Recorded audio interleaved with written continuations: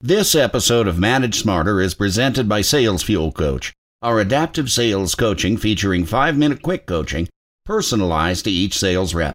Learn more about Sales Fuel Coach at salesfuel.com. Welcome to the Manage Smarter podcast with hosts C. Lee Smith and Audrey Strong. We're glad you're here for discussions on new ways to manage smarter, hire, develop and retain talent, improve results, and propel team performance to new heights. This is the Manage Smarter podcast. Welcome to the Manage Smarter podcast, everyone. We're so glad that you came to join us for some excellent discussion today. I'm Audrey Strong. I'm the Vice President of Communication here at Sales Fuel. And I'm C. Lee Smith. I'm the President and CEO of Sales Fuel. Well, today's guests are Liz Devine Hewson, CPC, and Dr. Mark Lund, the co-founders and principal of Twin Lights Consulting, twinlightsconsulting.com, everyone. Their firm, this is a great topic. They help companies create authentic communication across the chasm dividing the generations at work and provide a clear path to authentic communication, developing of trust, creating commitment, which leads to improved employee engagement for all ages. And who doesn't want that? So welcome to the show, Liz and Mark. Thanks for coming. Thanks for having us. And to all of our listeners out there, we are not going to spend the next 20 minutes bitching about the millennials. No. That's low-hanging fruit. You guys say this can be done through active listening, self-awareness, and vulnerability. And my first reaction to that was, wow, that's a tall order, particularly in larger businesses or managers that have like huge departments. So where do you start with all this? Well, I guess the first thing is that we need to recognize that, yes, we're going to have challenges getting people to communicate differently, to build their emotional intelligence, and to do things slightly differently. On the other hand, as of next year, about 50% of all employees will be millennials. As of 2025, a short 5 years after that, we're going to have 75% of the workforce represented as millennials. Wow. Our day is coming. Exactly. Okay. So we need a way to be able to communicate and to do business and to grow business and to make the employees feel that they are heard, that they are seen, they are understood. And we need the businesses that employ them to be profitable. So how do we do that? Well, if you look at all of the data that's out there, it becomes this morass. It's like trying to play chess with chess pieces on all four sides, and then adding 2 or 3 different levels to that in order to play. So we believe that we can construct, through simple understanding of human psychology, ways that we can bring a change. So it's like one of those 3D chessboards that you see, the piece of art, right? So how do you do that? Yeah, how do you do that? What's the first thing? You say the first number one mistake everybody makes, it's pretty basic, everybody, is listen to what people are trying to tell you, right? It's so important, and it really is true what Mark was saying. Most people are listening to respond. Mm-hmm. Not to understand. Yes. And when we really take a step back to realize that people need to listen to understand, and the minute you try and understand where somebody's coming from, whether they are from an older generation or a younger generation, it starts to break the communication blocks and really helps people, as Mark said, to feel like they're seen, heard, and understood. So are there some ways that each of the generations like to be heard differently? I know, and I ask that question with a little bit of intrepidation because I've always been one that's like, I don't like to categorize large groups of people together and overgeneralize things like that. But do you notice some commonalities, though, within the generations about how they like to be heard? Yeah, I can speak for that. I would say, let me just start by saying that Mark and I, he and his wife have 2 Gen Zers. My husband and I have 3. So we're very familiar with Generation Gen Z. And yes, there are the digital natives, which would be the millennials and the Gen Zs. And there are the digital immigrants, which are the baby boomers and the Gen Xers. So of course there's going to be a little bit of a difference in how we communicate because we, as the older generation, didn't grow up with all this technology. So we're learning it. We're becoming better at it, but it's not something that was natural for us. Whereas you go into a grocery store today, you could see a baby working on a mom's iPhone at the age of 2. So it's very, very different. And so the first thing to understand is that everybody has something to bring to the table. So the way Mark and I believe the most important thing is to play to people's strengths and to really understand, okay, so you're a Gen Z, you're a millennial. What is it that you have to offer? to a baby boomer or a Gen Xer? Well, technology is a big part of it. So the older generations can then say, okay, well, we have the experience and we also communicate differently because we were brought up doing face-to-face conversations. We were brought up having telephone conversations. And now we need to blend the two together and really explain to each other what our different worlds were like and how we can, again, by understanding that and looking at things from a different perspective, teaching each generation how to communicate more effectively. Well, that leads me into something I think that is a topic that we talk a lot about around here, which is, don't have complex conversations via text or Slack or Teams or whatever it is that you use, using your thumbs or whatever, but actually go to someone's office, go out with them or whatever and have a face-to-face conversation. What are some of the benefits of doing that for those people, for the Gen Zs and the millennials or whatever that would much rather do it over a computer screen? Sure. So between 70 and 80% of communication is nonverbal. The intonations, the body language that goes with that is so important. And being able to understand, actually, even as specialists in communication, sometimes Liz and I will misinterpret a text or an email. So you're right. There is so much communication bandwidth that is lost when we are not face-to-face, when we're looking at a text or an email. So it is important to start to bring those conversations from the text and email into at least a telephone conversation, and then into a conversation that's face-to-face. But it's not just the medium. Again, as Liz was saying, communication in a sense is full duplex. So it's what is not only put out, but is what is being received. And you asked before about, how do we do this? And we look at different groups. Well, the millennials like to do something one way. The Gen Zers another. The old baby boomers like me, they need to do it a different way. Really what it comes down to is understanding that everyone wants to be seen, heard, and understood. Mm-hmm. And how do we do that? We listen, and then we communicate authentically. Because with authentic communication, you build trust. So really, what is that? Authentic communication is where you're starting to really speak to that individual directly. You're listening to them and you're understanding that multiple realities can exist. What we're trying to do, without getting into all of the rabbit holes of it, is something that's explained very simply. And we've all potentially had a situation like this. If we're in New Jersey right now, so if we were having breakfast and we were sitting in a cafe and a couple next to us were from San Francisco. San Francisco is a beautiful place. I've been there. I love it. But we're not going to talk to them because we're in New Jersey. And we're not just going to cross the border. They're different. It's them. They're from someplace else. However, if you take those same four people in the same scenario and put us in Moscow, all of a sudden we're the best friends. Mm-hmm. Oh my God, you're from America. We're from America. That's a great example. Yeah.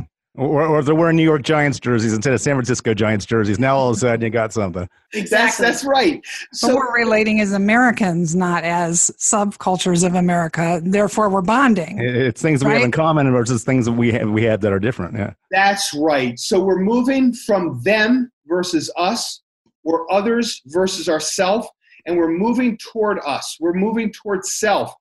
There are so many things across eons that were done in the name of them. You can be really bad to people who might have been Jewish or a different color or a different ethnicity or a different sex because they are them. As soon as it's us, it becomes different. So the whole premise is we can try to divide this pie into all these individual slices and try to figure out how to play this incredible chess game, or we can understand that we can bring people together and bring teams together that are cohesive, high-performing teams, because it's no longer, that's them, but this is all of us. So I have a question then to that point. One of the things that you talk about, both of you, is developing the emotional intelligence for all ages. And I've said on this show before, like when I was a younger employee, I don't particularly think I was a very good employee because I did not have emotional intelligence until, the last, I'd say 10 years. So for the younger ages that you're trying to bring along and get to engage in that very culture that you just described and to buy into it, how do you do that when they're, younger and they don't have critical thinking or where at the you level start. that a 40-year-old does? Well, a lot of it comes from, as you said, yes, a lot of it does come from experience. But the one thing that Mark and I have definitely seen is the younger generation wants to do well.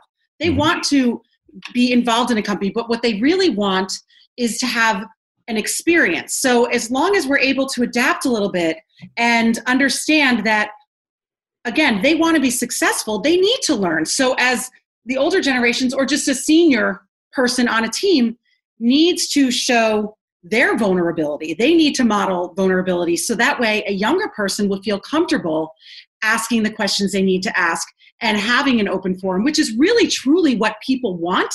It's just, it has to start from the top down, because we can't expect younger people to just get out of college or first, second job, Zs or millennials, to know exactly what to do. They have a lot to offer, but they don't have that experience. So they are counting on the people above them to show them how to do it. It really does start from the top down.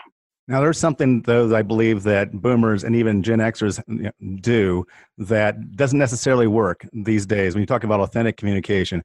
The fact that we like to have everything buttoned up. Everything should be polished up or whatever. Every word should be spelled right. I mean, there should be equal spacing on everything. It needs to look good. We need to pick the right colors. It's like, everything just needs to be absolutely perfect when we put it out there because that's our image. But that doesn't necessarily work these days, does it? It really doesn't. And again, a little bit of plasticity in the environment, the ability to adapt and overcome is very important. The ability to, again, be vulnerable. Some of this is actually because what we're doing is we want to be perfect, right? We want to have that ability to say, this is what we are, and to be able to in a sense, put out that perfect product. And again, being vulnerable, being able to walk up in front of your team, being able to say, look, there's a mistake, I own it. Or tell you what, I did this and I got it. Right? I had to pay for that. You're going to have to pay for it, but I've done the same thing. It's not punitive. Let's just go ahead. That vulnerability, that ability to connect on a human level is really important. And I think that what you just described, in a sense, puts up, again, a barrier to that communication.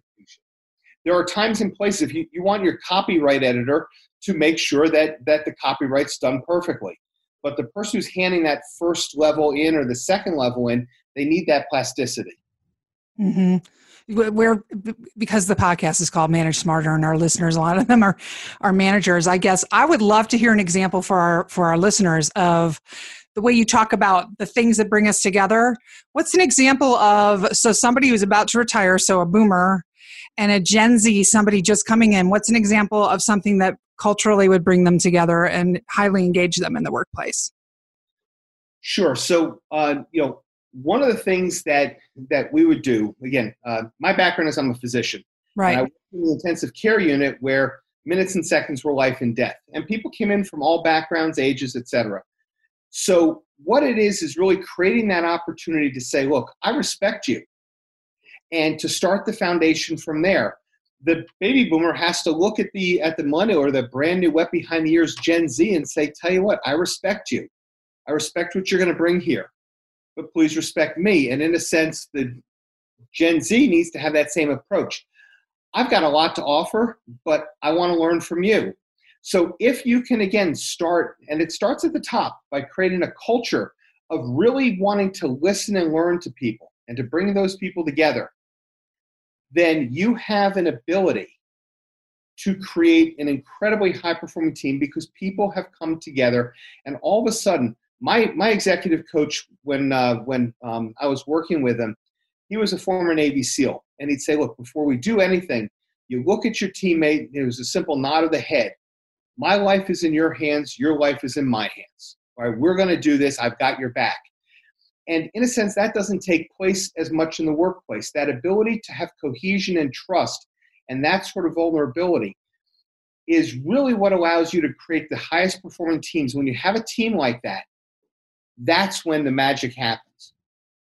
And as we were saying before too, if you're talking about, your podcast has a lot of managers listening, it really does have to start with them. They have to be willing to take that step to say, I'm going to be vulnerable. I'm going to model that for the people who are working on my team. And it's amazing what happens when people are willing to admit to a failure or admit to something that's not a strength. When you sit around a table with a group of people, all different ages, it's important to say, you know what? Hey, I'm your manager, and here are my strengths. Here are a few of my weaknesses. I may be somebody who has a little bit of an issue with time management, or I have a little bit of an issue with prioritization. But you know what, young millennial, that was one of the things that you showed up and showed how that was a strength for you. I need you on this team because I need you to help me with that. And your weakness might be a little bit of whatever, being new, being fresh, whatever the weakness is. Point is once people start to, again, it's back to vulnerability, but it works to be able to say, I'm not perfect. Well, I'm going to go in. I'm going to take a crack at answering Audrey's question then too, because once you get beyond that and you've successfully achieved that, you can actually then get to the point of, oh, you like dogs. I like dogs too. I have schnauzers. What do you have? And then it's dogs, cats, sports, theater, books, whatever the case may be, where you're actually then relating to each other as a human being, regardless of that age divide that's there. You guys have similar interests.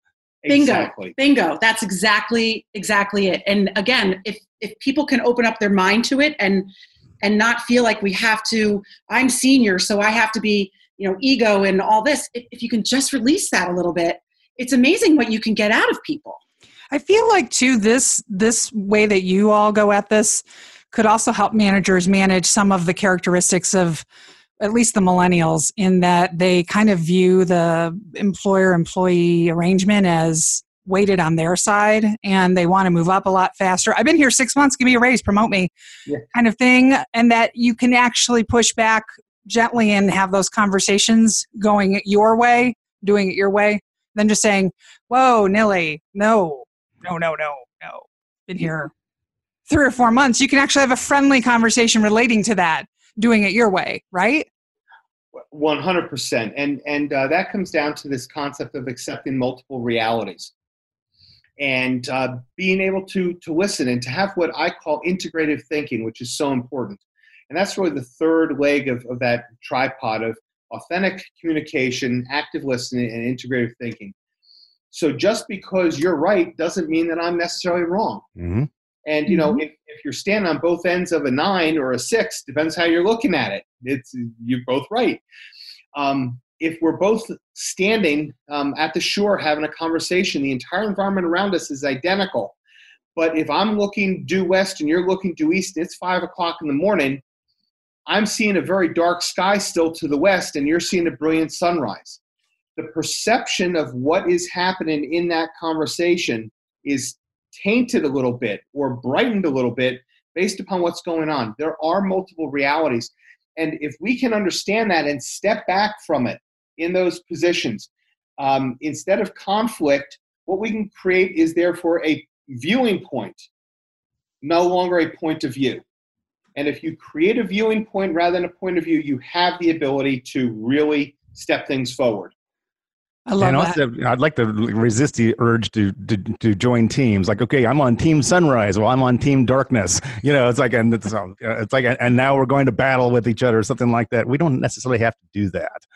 You're 100% correct. So tell us about Twin Lights Consulting and some of the programs that you guys have. Sure. So we do everything from brief presentations that are an hour long to half day, all the way up to 3-day workshops and retreats. And then we have full company engagements. We work with companies that are, middle market that have teams.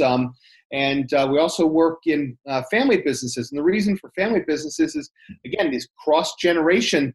Grandpa and dad started the business, and now we have a company that grandson and son are really there.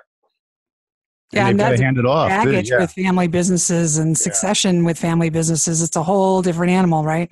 Yes, and a lot of times a lot of times they really do need help getting through it, because the older generation has a different idea, because they were the ones who had the blood, sweat, and tears to get it going, and they want things to stay the same, and the newer generation has all these different ideas, so it can cause a lot of conflict.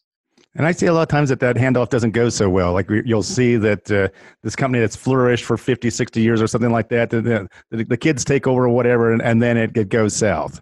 How do you stop that from happening? A couple things. Number one is, again, the leadership starts at the top. The family's owned it. So we're looking to create that harmony again, and the communication, if not the harmony, that really allows the family to lead the business forward and to understand. The second is making sure that the receiver of the information in that what used to be called a crucial conversation has the ability to understand that people are not throwing arrows at him or her. Let's get the training. Maybe we need to bring in an interim CEO because that younger generation doesn't have the experience of operations to step up yet. But let's put a program together. So a lot of different things can come together to really help that family either make a decision to stay and grow in it, to change with the future, or to help them to agree that an exit's needed. Or I'll just sum it up, Audrey. I know you want me to wrap on this one, but it's like the younger generations that are coming into the business need to understand that they don't know everything, and the older generations need to understand that they don't know nothing. Exactly. I love it. You guys must have some stories that would make our hair curl, just thinking about your breadth and work and all your clients. We really hope everybody listening will reach out to Liz and Mark, and it's been a pleasure having you both on the show. Thank you so much. Yes, thank you. Yeah, thanks for coming. Yeah, and I'd just like to mention, you can really help us here at Manage Smarter by sharing or recommending this podcast with a friend or a colleague or a peer. Even better, here comes the plug. Subscribe, rate, and review this. Give it 5 stars on Apple Podcasts, which helps boost our reach, the reach of the show. We appreciate it, and we'll see you the next time. Liz and Mark, it's been a pleasure. Thank you so much. Thank you. Thanks for listening. If you enjoyed the show, please rate and recommend on iTunes, Overcast, or wherever you get your podcasts. You can also get more great information at salesfuel.com.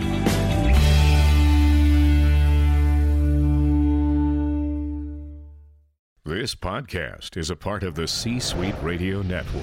For more top business podcasts, visit c-suiteradio.com.